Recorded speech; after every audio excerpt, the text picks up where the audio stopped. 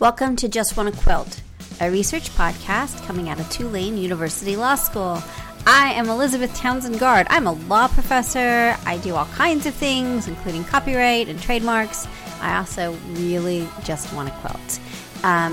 Today's episode is I'm really excited about. This is our 2023 season, and today we have Brandon Butler with us from University of Virginia. Brandon is a rock star when it comes to library and fair use, and now has opened a firm with another rock star, Peter Yazzie, who is they have a firm that focuses on fair use. We talked to him about what is fair use and what he's been up to. And then in the end, he's super nice and says some super complimentary things. We'll talk about that after he says them. So I live on a street that has a lot of construction, the street itself. And this construction started after we started the interview. I'm hoping it doesn't pick up, but if you do hear it, I try to mute as much as I possibly can, but you might hear construction when I'm speaking, and I apologize. This season, we really are talking a lot about copyright. We're also going to be talking about trademark as well. So this is part of our sort of more in-depth series of sort of what role does copyright play. And for those of you who are wondering what you can do with patterns when you're in a shop, he talks about that too. It's towards the very end. So let's start the interview and let's talk to Brandon.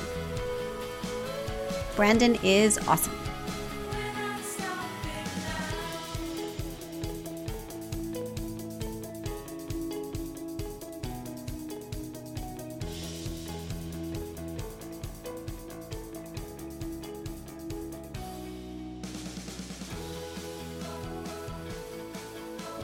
So I'm Brandon Butler, and I am calling in from Charlottesville, Virginia, in beautiful Central Virginia. Nice. And what's your first memory of someone sewing or quilting in your life? Ooh, boy. Let's see. We had, when I was a kid, almost all of the blankets we had were sort of homemade blankets by grandmas and aunts, and so I don't think I knew you could get blankets at the store. Yeah, I like that a lot. That's quite lovely. Yeah. Do you still have any of them, or have they kind of disintegrated over time? No, they're around, and in fact, I got two really nice sort of family heirloom. I mean, they're not precious. I mean, we use them, but sort of quilts that my great grandmother made just recently from my dad, and we're there. My kids use them every day. Oh, I love that. I really like that. I like not precious because you like sleeping under something of your grandmother's or great grandmother's or aunts is really something special about that. So, at least from my perspective. Yeah, I agree completely. And when my daughter was born, and she's my first child. A friend of ours made a lovely little, kind of childish quilt for her, and that's one of those things you put it in a box somewhere and hold on to it, and she'll give it to her kids. I like that. All right, well, we're here to talk about fair use. So let's go back just a bit. So if we talk about copyright and fair use as part of the podcast, usually towards the end, but today we're going to focus all on that. Let's start a little bit about, back up a little bit. Tell me sort of, I'm sure you didn't dream of being a fair use expert when you were 7. So how did we get here? How did we get to this being really a focus of what you do? That's a great question. I did always, like a lot of people who end up being, in the legal profession, I did always enjoy, arguing with people and being, making policy arguments and all that. So I knew I wanted to kind of go to law school. I was pretty sure that, or be some kind of philosophy professor or something. And I ended up in law school, and then I knew I was interested in the law of expression, and at first it was the First Amendment, and I wanted to be I want to be a media lawyer, whatever that is, that's what I want to do. And I wandered my way into being really focused on fair use because my wife is a librarian, and we've known each other since high school. And I was hanging out with when I was in graduate school in philosophy for my abandoned philosophy career. She was in graduate school for library stuff and learning how to conserve books. And I was around librarians a lot, and I sort of imbibed the librarian's interest in copyright through osmosis. I love And that. then very early in my career, well, I started off as a lawyer during the financial crisis of 2008. And so, like a lot of people who started off in that year, I had this very bizarre experience of going to a law firm and getting what I thought was the dream job, and then there wasn't any work, right? And the law firms were freaking out and figuring out, we can't mass fire people because that would scare away the next year's crop of fresh law student blood and all this stuff. So anyway, I found myself basically being offered up by my law firm to various nonprofits. Oh, I like that. Yeah, I was like, hey, can we ship this Oh, young attorney over to you guys, and he'll help you out with whatever media, copyright, yeah. whatever. And on the menu of nonprofits was the Association of Research Libraries. Oh, love it. Super love it. Yeah, Hold on just a second. The dogs are going insane. I don't want it to be on the recording. So let me just pause for a second and throw them in a bedroom because of course. I'm sure there's a cat passing by, but I don't want it to be on the recording because that's all they protect us from are stray cats, which is Yes, really annoying, but that's yes, okay. Hold on just a second and I'll be no right problem. back. Let me pause the recording. Recording stopped. Okay. Be right back. I thought they were put away. Oh my goodness. Rocky, Jasmine, you're being too noisy. Come here. What's going on with you guys? Come on, let's go upstairs. Upstairs, upstairs. Come on, up you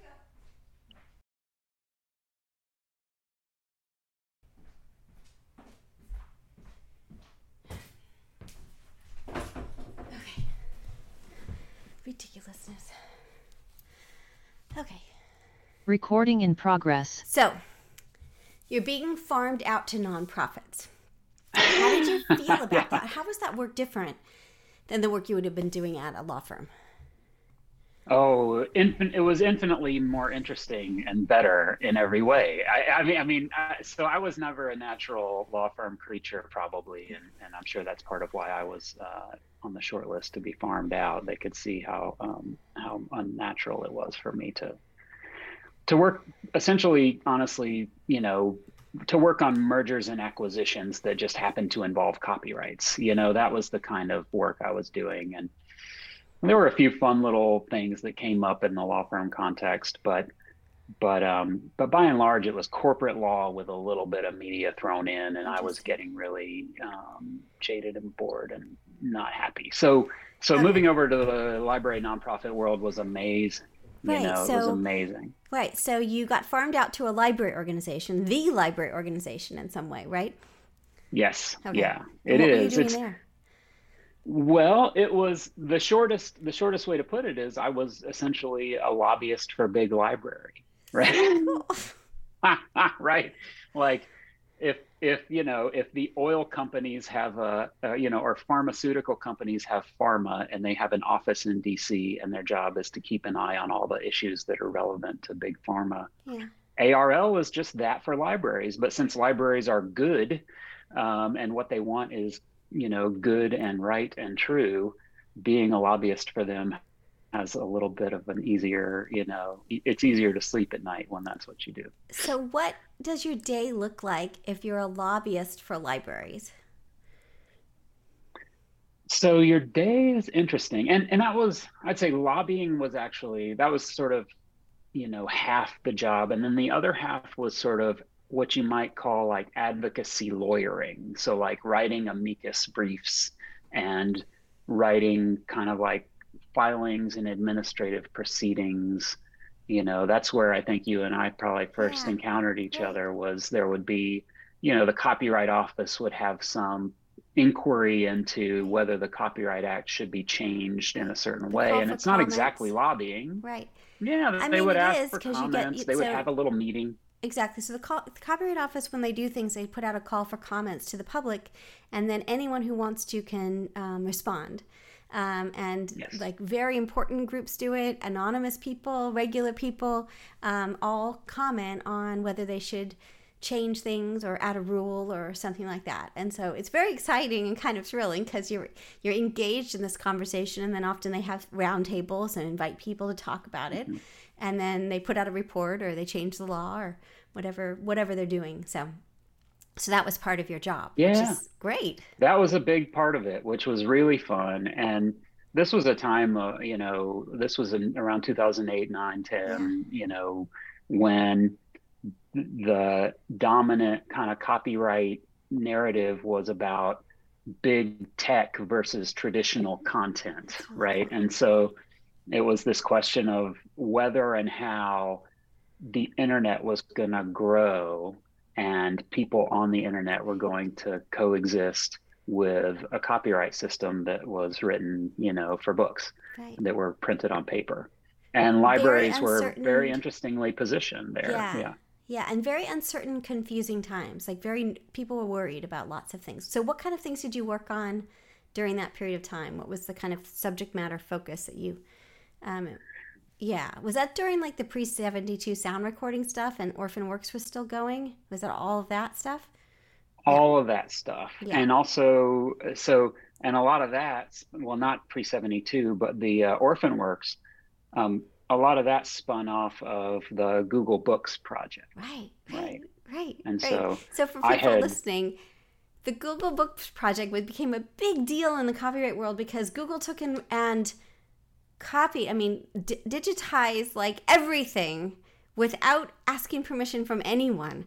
And the question, and then, if I remember, were you at, I remember this was such an amazing moment when they were like, oh, and they said, and they brought the libraries in, right? Like the libraries were like, come and digitize our works. Absolutely. And they were getting sued for fair use, and they were claiming fair use.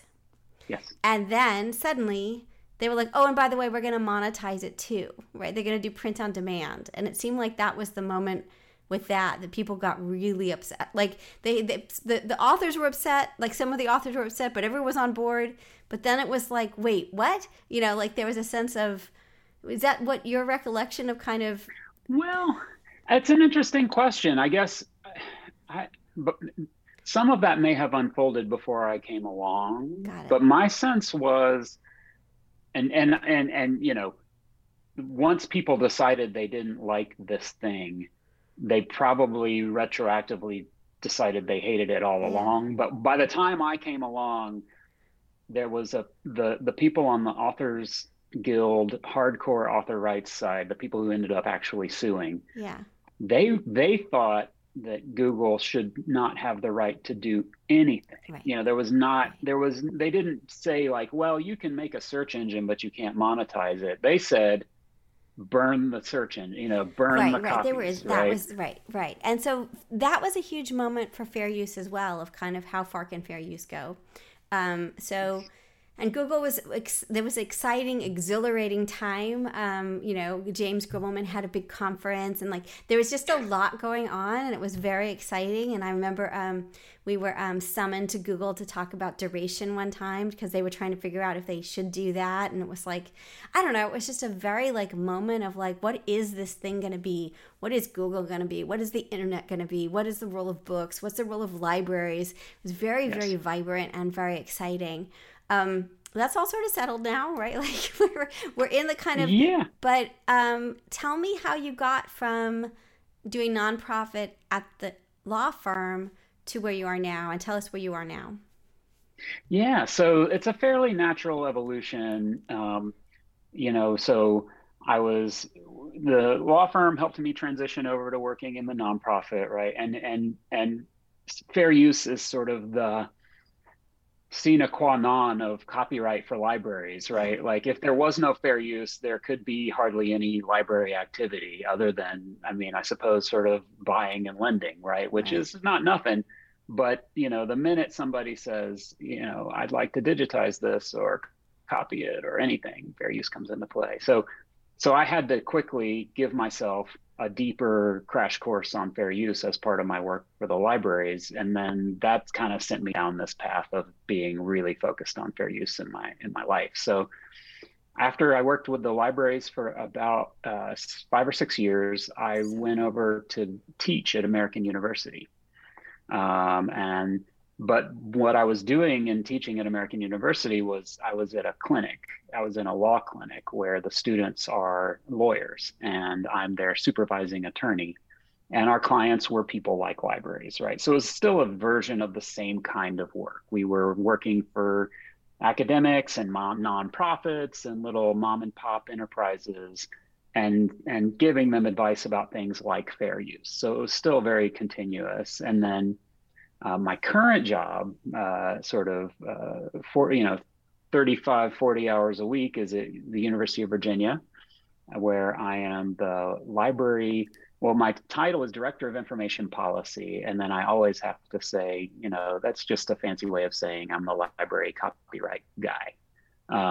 And that's basically doing at the local level in these beautiful mountain environs what I used to do at the national level, which is, advising people about copyright, including the library as an institution and its users as individuals. So when someone's planning a research project or an approach to a new class, they might come and talk to me and say, I want my students to make a podcast. Right. What can they do? Right. Or can you come and talk to them and help them understand what they can do? Or the library might say, UVA, by the way, was a Google Books partner. And my wife was, ironically, working at the library while I was in law school here at the University of Virginia in 2005. And she was one of the people who helped run the Google Books operation at UVA. So there was a testimonial great dinner from conversation. Her. Oh, it's fantastic. So there was a testimonial by her on the Google Books website. Like Holly Robertson at UVA says, we're so proud to be a partner with Google. And then fast forward 5 years and I'm filing amicus briefs in the court case about that. That's so crazy. That's lovely. I love that. Yeah. So there's a lot of continuity. There's a strong through line with there. We're going to talk specifically about fair use in just a second. Do you see, how sophisticated do you think people, do you see any kind of level of greater sophistication about copyright with people, or at least asking the questions now? Or do you think, how has time shifted the conversation, I guess, in your career? That is an interesting question. I think that over time, yes, there is greater sophistication, specifically among folks I work with in the library and higher education realm. And, part of me has to believe that because my goal in my career has been to make them more sophisticated. Yes, me too. Over time, right. Like I have devoted hours and hours and hours and hours and years and months, trying to get the good word out about fair use in particular, right? And so I do feel like when I started, I would more frequently encounter misinformation or hyper-conservative, needlessly risk-averse kind of approaches. And that I think while people are still, they have their own lives and interests and nobody's becoming a copyright expert, their knee-jerk opinions and expectations are more aligned with reality. Do you know what I mean? I am more inclined to talk to people who say, fair use, well, that's like this right that I have and I can do it. There was that kind of orientation of thinking of it as a right that you have and that you can do things that are legitimate. I hear that more than I think I used to. I think I used to hear like fair use is risky. You'll get sued. Right. Nobody knows what it means. I wouldn't do that. And I think there's been a shift. Interesting. In that way. Well, that gets us to kind of the fair use conversation. So for our listeners, let's quickly just explain what fair use is. And I have a bunch of questions for you about kind of the state of fair use at the moment. For full disclosure, my copyright class is really looking at fair use on this multiple plane level, and we can talk more about that. So they'll be listening to this as well. So I know they have questions they've asked me to ask, or that I know they should be asking, one or the other. So we'll talk about that. But for those that don't know, because we're talking to quilters and crafters, how do we understand what fair use is? How do you explain what is fair use? Great question. I like to think of fair use as the part of the copyright system that ensures that the control that copyright grants to rights holders does not undermine the larger cultural goals and sort of social goals of the copyright system. And so it's sometimes referred to as like a safety valve. It's an exception to that copyright holder control, or a limitation on that copyright holder control, that says in this broad, undefined, open-ended set of circumstances, we're not going to give the rights holder control over use of the works that they might otherwise control, because what you're doing is the kind of thing we want you to do. It is consistent with copyright's goals. It is expanding the realm of ideas. It is, making new knowledge accessible in new ways, or whatever.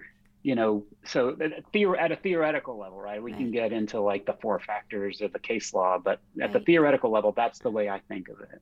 Well, and like going back to that copyright goals thing, I think people sometimes misunderstand what copyright is. How do you define? So we always think of copyright as I make something, it's mine, right? And then I get to control it. And that's the whole point of copyright, is so that I can have control and I can make money off of it. Do you feel like that is what copyright, that's not just what copyright's about, right? That's kind of the byproduct of the system, not the goal of the system, right? Exactly. That's exactly right. At least that's the way we think of it. We Americans, or American copyright wonks, or copyright in the sense of the exclusive rights granted to authors are a means to an end. Right. We have a set of assumptions about how people will behave when they're given these exclusive rights, and how markets will work. And we say, okay, if markets are good at getting people to do things, we'll give people who make creative works this way of participating in markets, and that'll give them good reasons to make more of the kinds of things people want. And markets will do that magical thing that they do and channel people into making more of the right kind of stuff, and blah, blah, blah, right? Right. But all of that is toward the greater goal of promoting the creation and distribution and access to culture and knowledge, right? And it's interesting in the early, at least in my take is, in the earliest days of copyright, there was a lot about knowledge and education that was bound up in copyright. The idea was, what you're going to write down is going to be, what we're going to regulate the copying of and the selling of is going to be kind of like edifying. And so the early copyright acts have, this sort of act for the encouragement of learning type, language in the title, the Statute of Anne and the first Copyright Act of the United States. So it's about, promoting the creation and sharing of new knowledge in particular, perhaps even more so than now we think of it as being about creativity and culture and art. But it's about art and knowledge. And so when a copyright holder says, well, what I'm going to do with my copyright is stop you from writing a critical essay about me.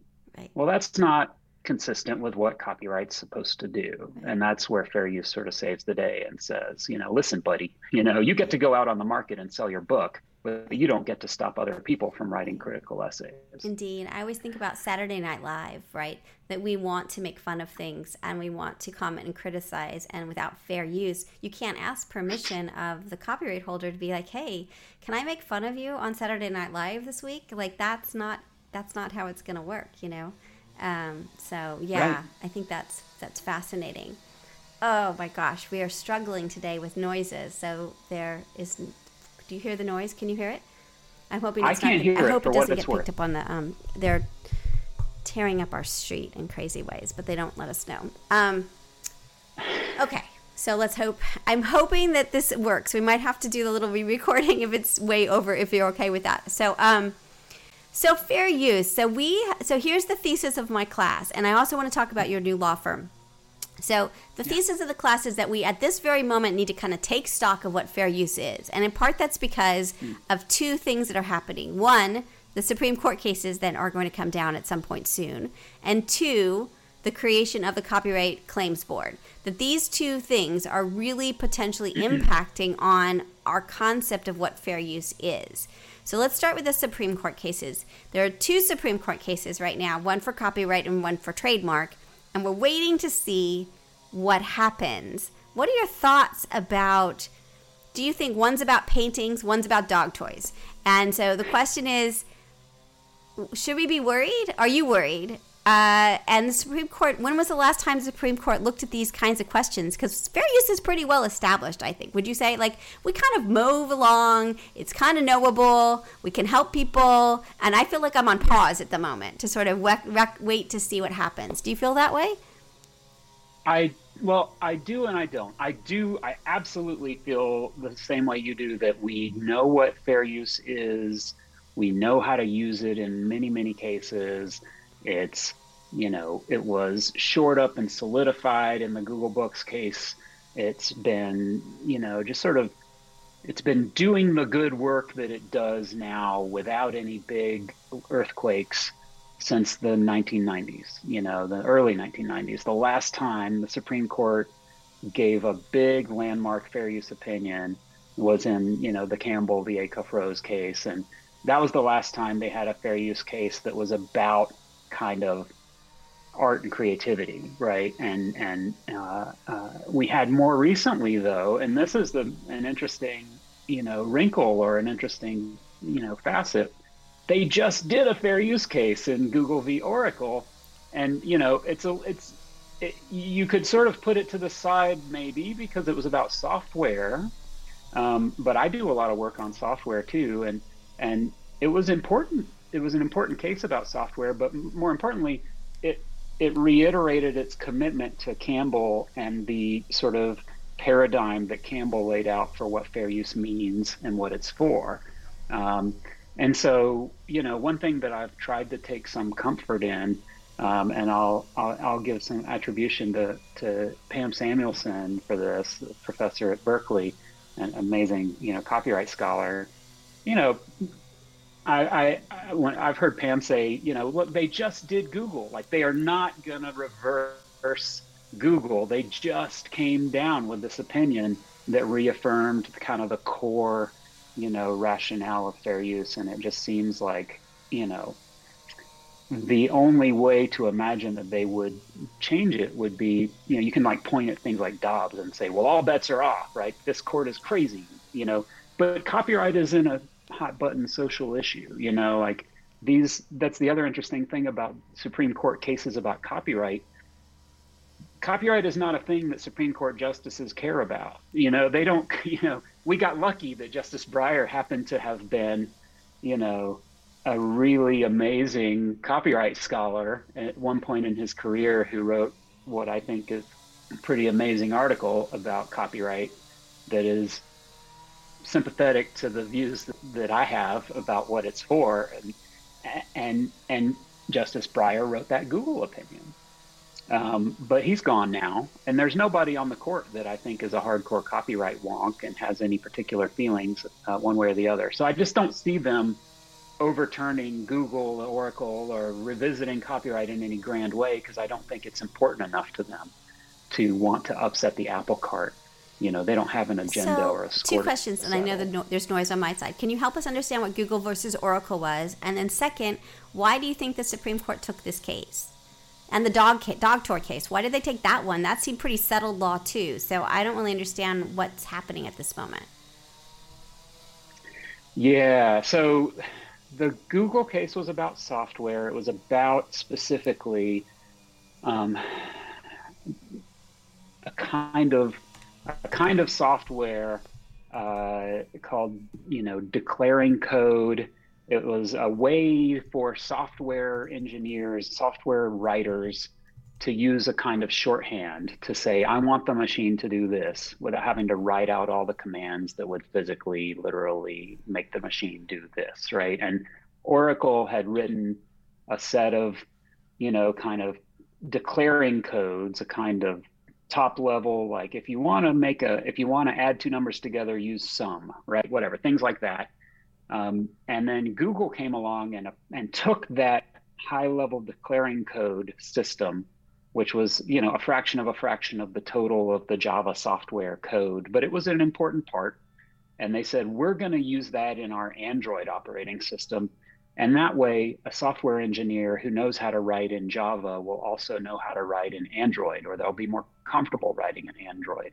And so it was a case about whether that's legit. Is it okay? Does copyright protect that stuff? And if it does, is the taking of it the kind of thing that copyright should encourage or discourage, right?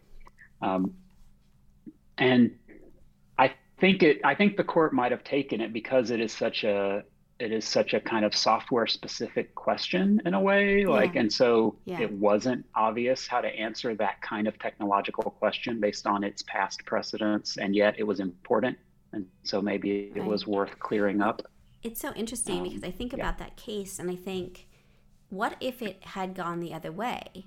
And that would have meant that bit of code, you would have had to get a license, or someone would control the ability to decide who builds upon it. And I think that's what's so interesting about fair use, is it really is about regulating who gets to control whatever it is, that it's about control mechanisms, right? And like one person or one company shouldn't control how we talk about something, how we use sort of functional aspects of it. But every fair use case, you think, well, what if it goes the other way? What does our world look like? And that one seemed a bit, that's a very different world. If that means you have to make up a new language if you're going to make up Android, right? You can't use that in really interesting ways. Yes, exactly. And it gets to that case was a very, it was a nice one for someone like Justice Breyer to come to, because it does pose that kind of policy question about competition and like fairness in a competitive commercial marketplace, and like who deserves to control that, or what does that mean for the consumer if somebody controls that, which is, a more utilitarian kind of approach, which is that utilitarian kind of social policy, competition policy framework is really comfortable and familiar, I think, for somebody like Justice Breyer, and it was, I think, it came out the right way to my hearing, because he saw those policy implications that you're describing of like, well, if it comes out the other way, what does that mean for people who want phones? Right. Like nothing good. Right, and these always implicate more than just software, right? That's the whole way the law works. So it isn't just like, well, is it going to mess up software? It's going to mess up everything, right? If you start to think about that. Okay, so I know there's probably, you can hear the noise. What about the Andy Warhol case and the dog toy case? Because that's crazy. So tell me what you're thinking about this. What are they, and why did the courts pick this up? And what are your thoughts about it? Yeah. The Warhol case, I'll start with the one I know fairly well. I confess the dog toy case, I had not paid much attention to it until very, very recently. And this gets to the law firm that I just opened up. I paid attention to it because I noticed that the MPA had filed an amicus brief, the Motion Picture Association, and on behalf of partly documentary filmmakers, saying that the dog toy case could be harmful to documentary film, and that definitely perked up my ears. So, but I'll get back. That's to what that makes me so. I love IP, because we talk about dog toys, and documentary filmmakers and the Motion Picture Association all have opinions about dog toys, which is brilliant, I think, and so lovely about our world. Yes, it's so true. It's so true, and And, you're about to hear me try to minimize Warhol, but it's very hard to minimize anything in this world because it's true. Everything touches everything else. And, like even in the Google case, for example, there are a couple of lines in the Google case that I want to elevate into the like canon of fair use greatness. And they have nothing to do with software. There's a part where Justice Breyer, in talking about how do you decide whether something is transformative, which I'm sure we'll get deeply into in a minute, but transformative use is really important to fair use, and it's got something to do with how you think about the different purposes of the original work and the new allegedly infringing activity or work. And in the context of Oracle v. Google, which is ostensibly about this really narrow little thing about calling code in Java, Justice Breyer says, well, if we look at purpose too narrowly, we will endanger in broad swaths of very important core fair use activities such as teaching and research. So we have to look more closely. And I just wanted to put that on a billboard and hang it outside my house, because of course in the world where I work, that sort of is that's the Supreme Court saying, when you're thinking about whether an activity is fair use and it's part of this core universe like research teaching that is meant to be part of the protected sphere of fair use, you have to be careful and not be too glib when you ask what is the purpose for the transformative test, right? You kind of have to look more closely and be sympathetic to the user. To me, that's huge, and it does. So we can follow that thread into the Warhol case, right? So in the Warhol case, it is the quick and dirty version is you have Andy Warhol, we know who he is, we know the kind of art he makes. And he did his thing, his sort of screen print it and write on it and, up the contrast, etc. He did that to a portrait of Prince that had been the artist Prince, Prince Rogers Nelson, rest in peace, rest in power. He did that to a portrait of Prince that had been taken by kind of an iconic professional rock and roll photographer named Lynn Goldsmith. And when he did it, in the first place, he did it in collaboration with New York Magazine, Vanity Fair. Right. And he did it in collaboration with Vanity Fair, and Vanity Fair paid a license to Lynn Goldsmith, saying, "We're going to use this portrait as a reference for an illustration we're going to commission. So here's money to you, so that we can then use your image in an illustration as a reference photo." And then Warhol made like 12. And they printed one, and everybody was happy. And then cut to Prince dies, and Condé Nast, the owners of Vanity Fair, go back to Warhol's estate. Warhol's now dead, and they go to Warhol's estate and they say, "Hey, remember that Prince image we got from you back in the day? Could we get one? Could we get another one? Were there more?" And the estate said, "Oh yeah, there were a lot more. Here, look at these 12 and pick your favorite one, and we'll figure out a price," right? Lynn Goldsmith had no idea about the second transaction until she saw the image in the Condé Nast magazine. And she was not happy because the first time she got paid and the second time she did not. And that's pretty understandable. And that's part of why this is a hard case. This may be one of those, bad facts make hard cases, may make bad law. I always thought it was kind of a stupid right? case in some way, because it felt like a licensing case, not a fair use case, right? Like, what was the license with Vanity Fair? Why didn't she know it was Andy Warhol? Why didn't the Andy Warhol Foundation recognize they might need it? I mean, and also it's two famous people. It's not like, you know what I mean? I mean, three, if you include Prince. I mean, the whole thing it felt like it was mucking with fair use unnecessarily, because it felt, and that Vanity Fair is the problem here. and they're never included in any of the lawsuits or any of the issues, and it's their fault that all of this miscommunication is happening. So that I always found really frustrating about this case, teaching it, is because it's like, Yeah. because there are other artists that use fair use and use it, right? You think about, there's many of them that use it. That's not what's happening here. It was licensed to, like, it was all this transactional stuff that went awry. I don't know, do you feel that way? And then sort of what do you think is going to happen now? I do feel that way. I feel that way 100%. And I that's a part of how I sometimes try and hope that the impact of this could be minimized. That is, it may be, look, it's hard to say that your work was, is a transformative fair use in light of all of the very specific scenario in which it was sort of born and first published and so on, right? And not many other people are going to be in that particular factual scenario, and smart people can avoid it.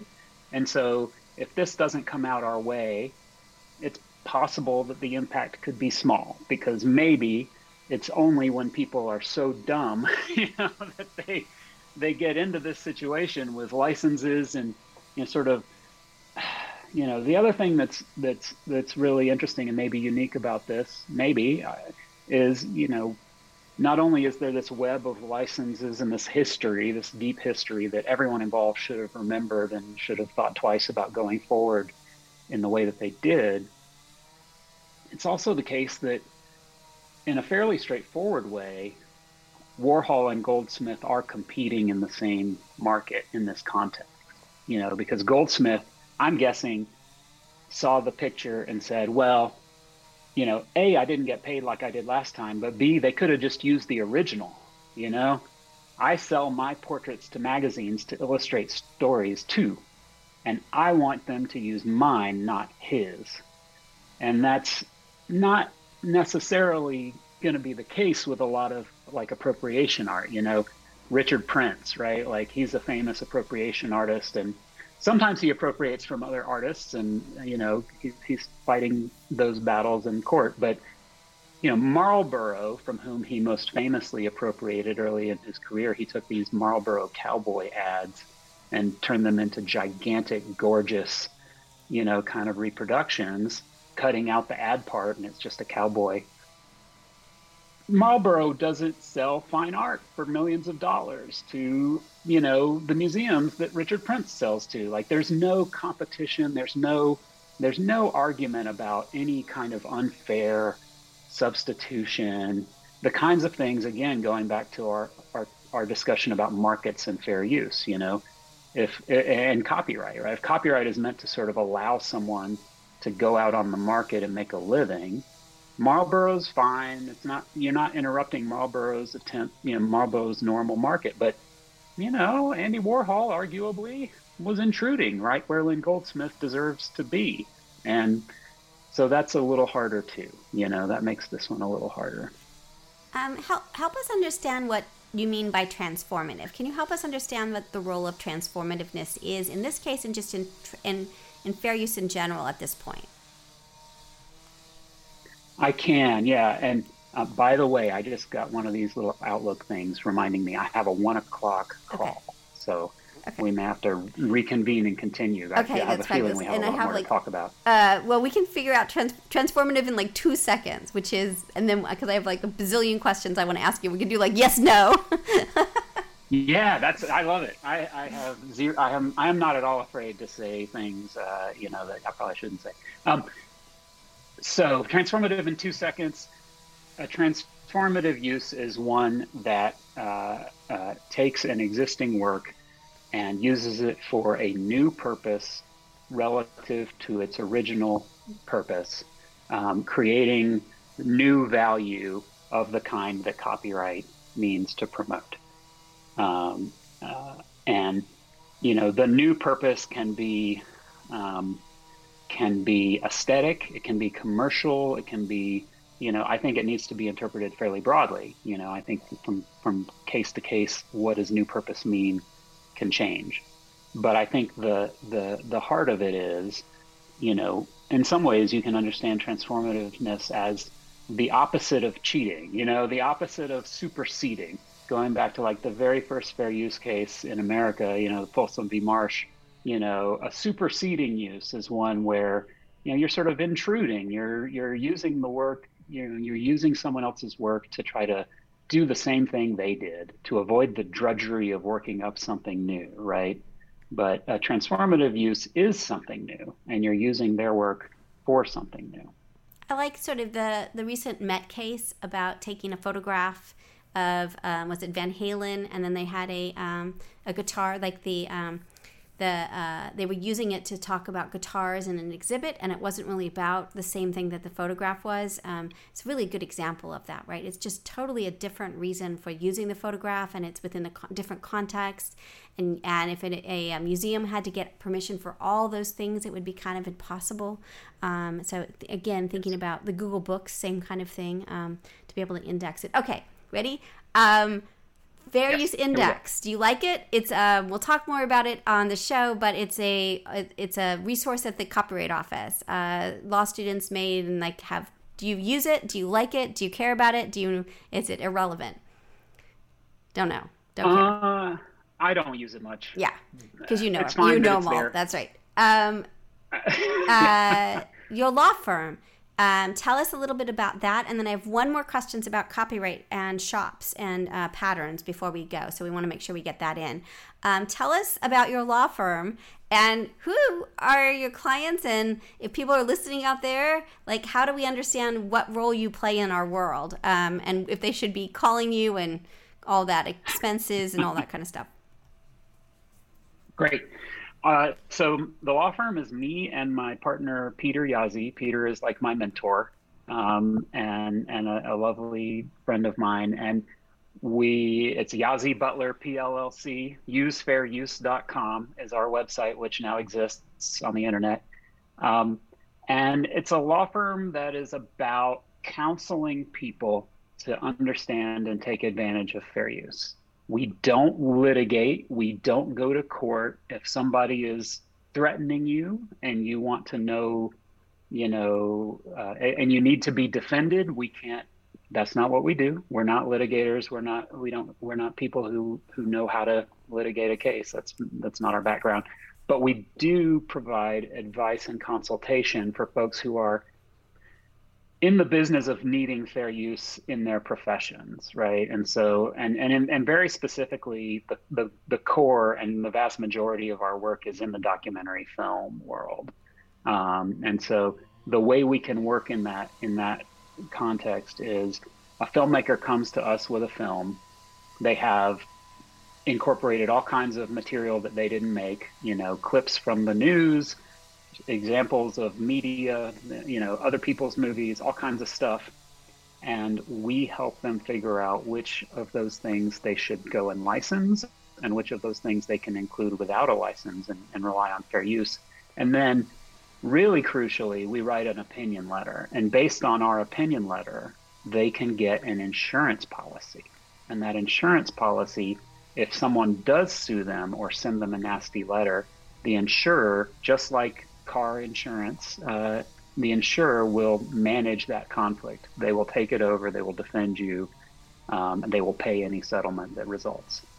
I love it. I totally love it. We're really trying to think about, we should chat with you more about something like that, but for small craft entrepreneurs, sort of that kind of small, limited, helpful things, because I imagine you felt this way, that there aren't resources out there that are doing what you're doing and that's needed. Is that right?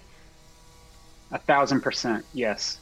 It's, there is no access to expertise and those mechanisms like insurance, some kind of affordable way to formalize understanding and managing risk and make it so that people feel comfortable and they spend a little bit of time and a little bit of money on understanding their risk and managing it, and then they can go on and do their work, rather than having a sense that I can spend no money and take a chance at having a massive lawsuit and just be really scared, or I can not do my work the way I want to, and those are the only two options, So yeah, I love this practice we have in documentary film, and it has expanded to television and podcasts, and there are increasingly fiction films or narrative films that have reality-based elements that rely on fair use.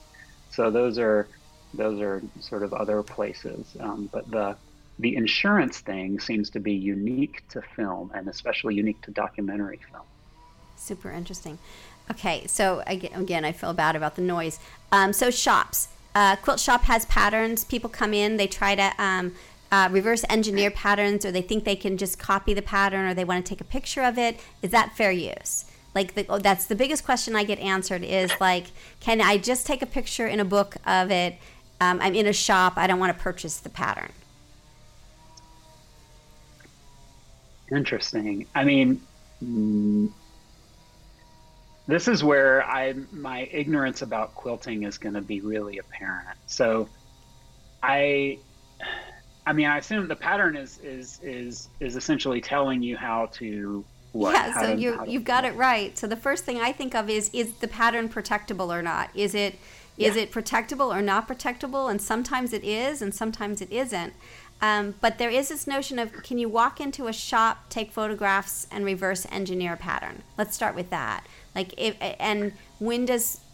Let's assume it's protectable by copyright, that it's not just a general kind of, basic quilt that's not protectable because everybody's made that same pattern for years, hundreds of years. Right.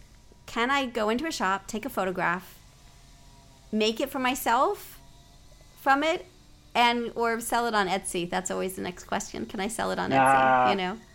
So, I mean, this is where actually, my instincts and proclivities may be a little different from some of my friends in library world.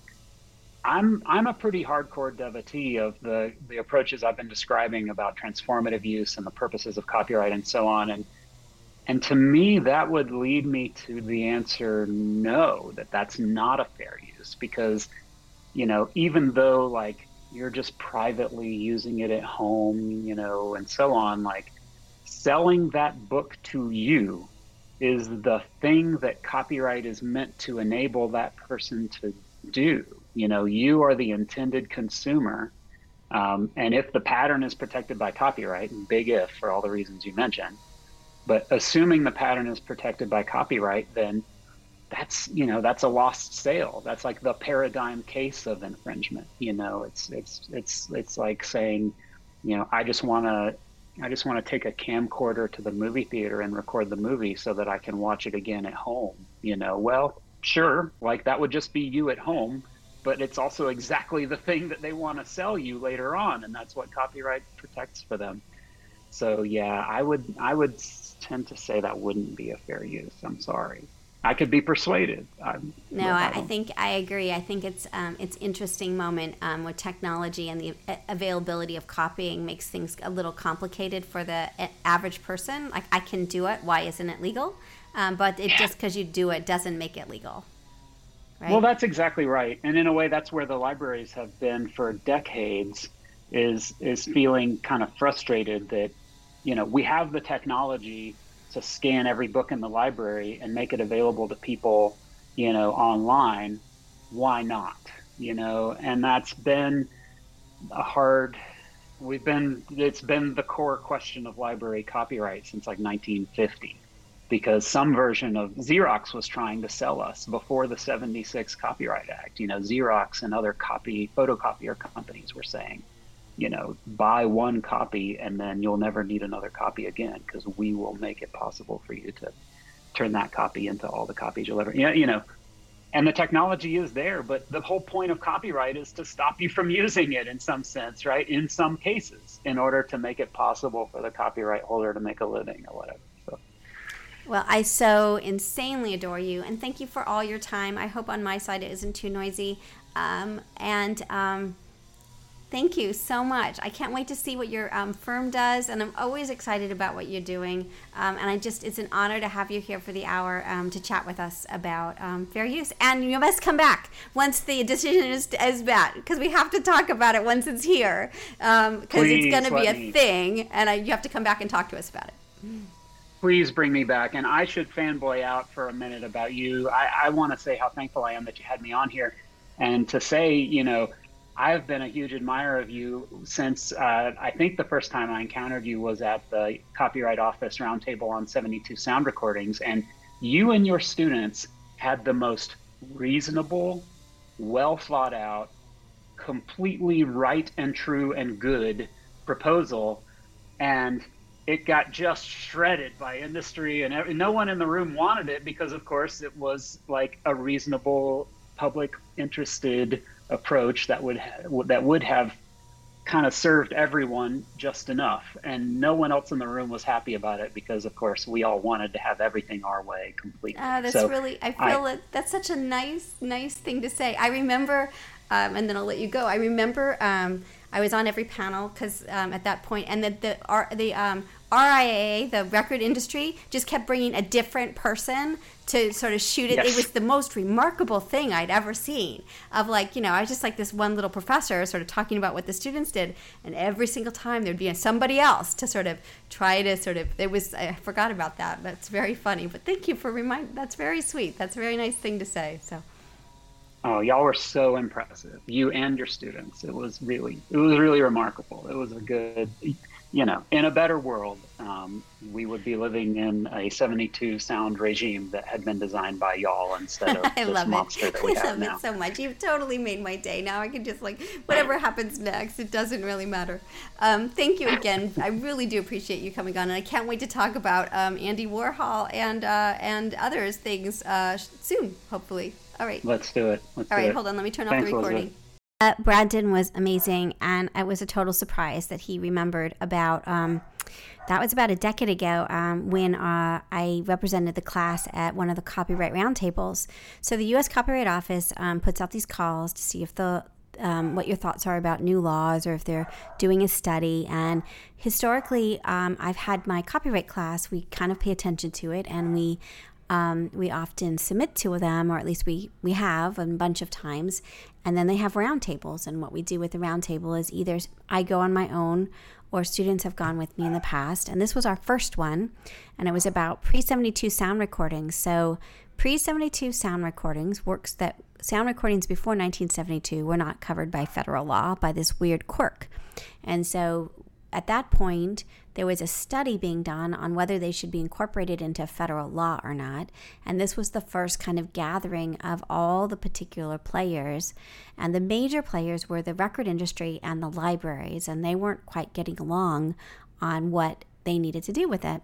And so my class, we did a study. We looked at all the comments, and then we did a reply comment, and we talked about what we thought should happen in terms of the legislation. And that's what he's talking about at that point.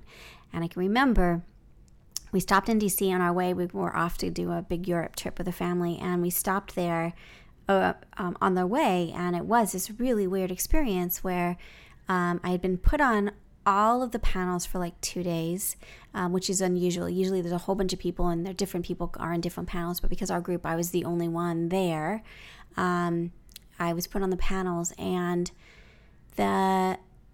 the people there, it wasn't the libraries, they were fine with me and our suggestions of what to do, but the RIAA, they weren't. They didn't and they kept lying, what I thought was lying to the libraries. They would say, well, there's a taking problem, or there's this problem, and I would be like, no, there's not.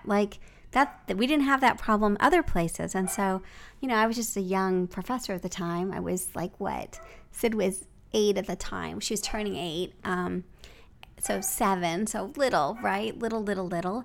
And it was this big thing. But it's funny when you do those kinds of things, we came out, you kind of feel like you're just kind of fish out of water, and you're a little bit invisible. And I feel that way a lot. And I feel like the work that I do with the students, helping, that's how Just Want to Quilt began. It's a student project that began this thing of thinking through, how do we help and understand the issues of crafters and quilters and artists, and getting them involved. That was one of our projects. And so I have to say it was one of the most heartening things to hear that it mattered, and that what he said was just so amazing. So anyway, it was nice to have that shared with you, and brings back a lot different part of my life. but not. That's all the same. So now pre-72 sound recordings are part of the law, and we can talk about that at some point and what actually occurred. And we still sort of engage in issues and questions. And this year, my copyright class is looking at fair use. So we're looking at the state of fair use and really in this moment of change. As you said, there was the Google versus Oracle case that came down fairly recently. And now these two other cases, one that's copyright and one that's trademark. We're really in this moment of like, is fair use the stable thing we think it is, or is it changing? And we will check back with Brandon soon. But that's kind of what we're talking about, is this moment of change and understanding sort of, is there continuity? Is it going to change a bit? What role does this case about Andy Warhol play in how you and I interact with fair use on an everyday basis? And we're just kind of waiting to see what happens. So anyway, I don't usually sort of comment that much at the end of an episode, but I just wanted to say that it was a pretty big moment, and it's nice not to feel invisible, and it's nice to feel like the work you do matters, and that people notice it, because I really do care about copyright and creativity and entrepreneurship and supporting those that are the regular people. And that was what we were there for, to represent. It's just the regular people who might want to use a sound recording from 1927, and would the laws let them do that. So that's it. I hope you enjoyed this episode, and welcome to Just Wanna Quilt, a research podcast out of Tulane University Law School.